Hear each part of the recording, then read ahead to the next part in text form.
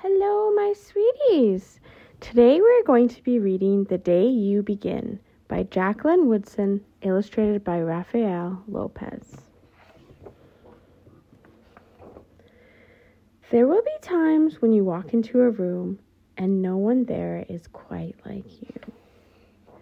Maybe it will be your skin, your clothes, or the curl of your hair. There will be times when no one understands the way words curl from your mouth, the beautiful language of the country you left behind.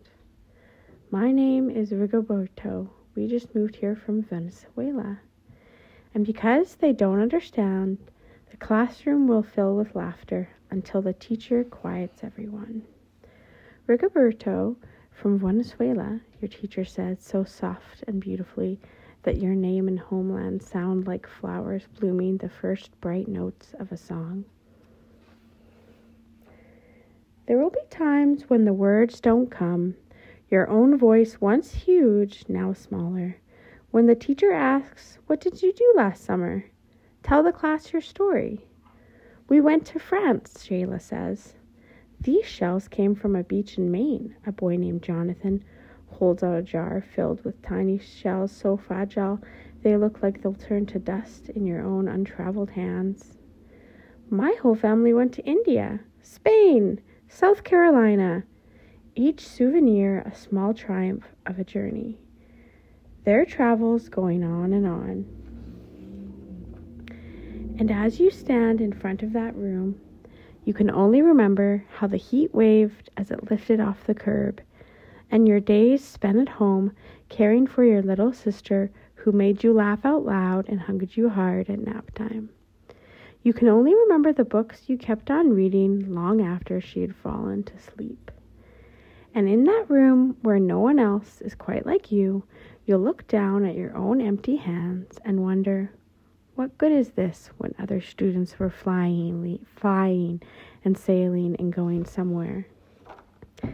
There will be times when the lunch your mother packed for you is too strange or too unfamiliar for others to love as you do.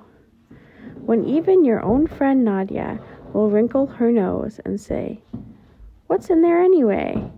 And you'll wonder how she doesn't see the rice beneath the meat and kimchi. You'll wonder why she doesn't remember that rice is the most popular food in the world. There will be times when the climbing bars are too high, the run is too fast and far, the game isn't one you can ever really play.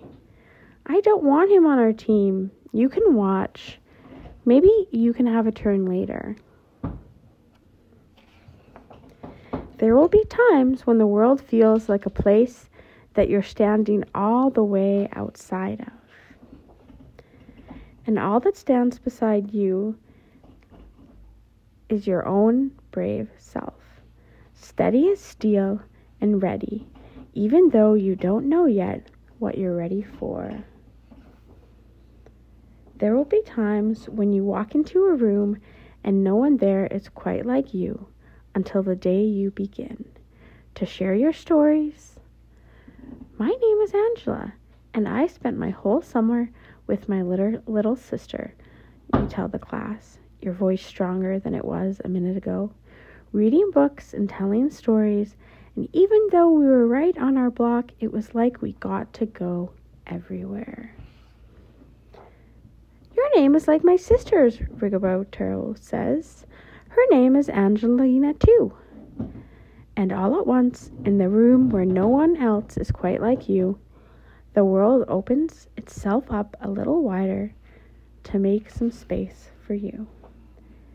This is the day you begin to find the places inside, your laughter and your lunches, your books, your travel, and your stories, where every new friend has something a little like you and something else so fabulously not quite like you at all.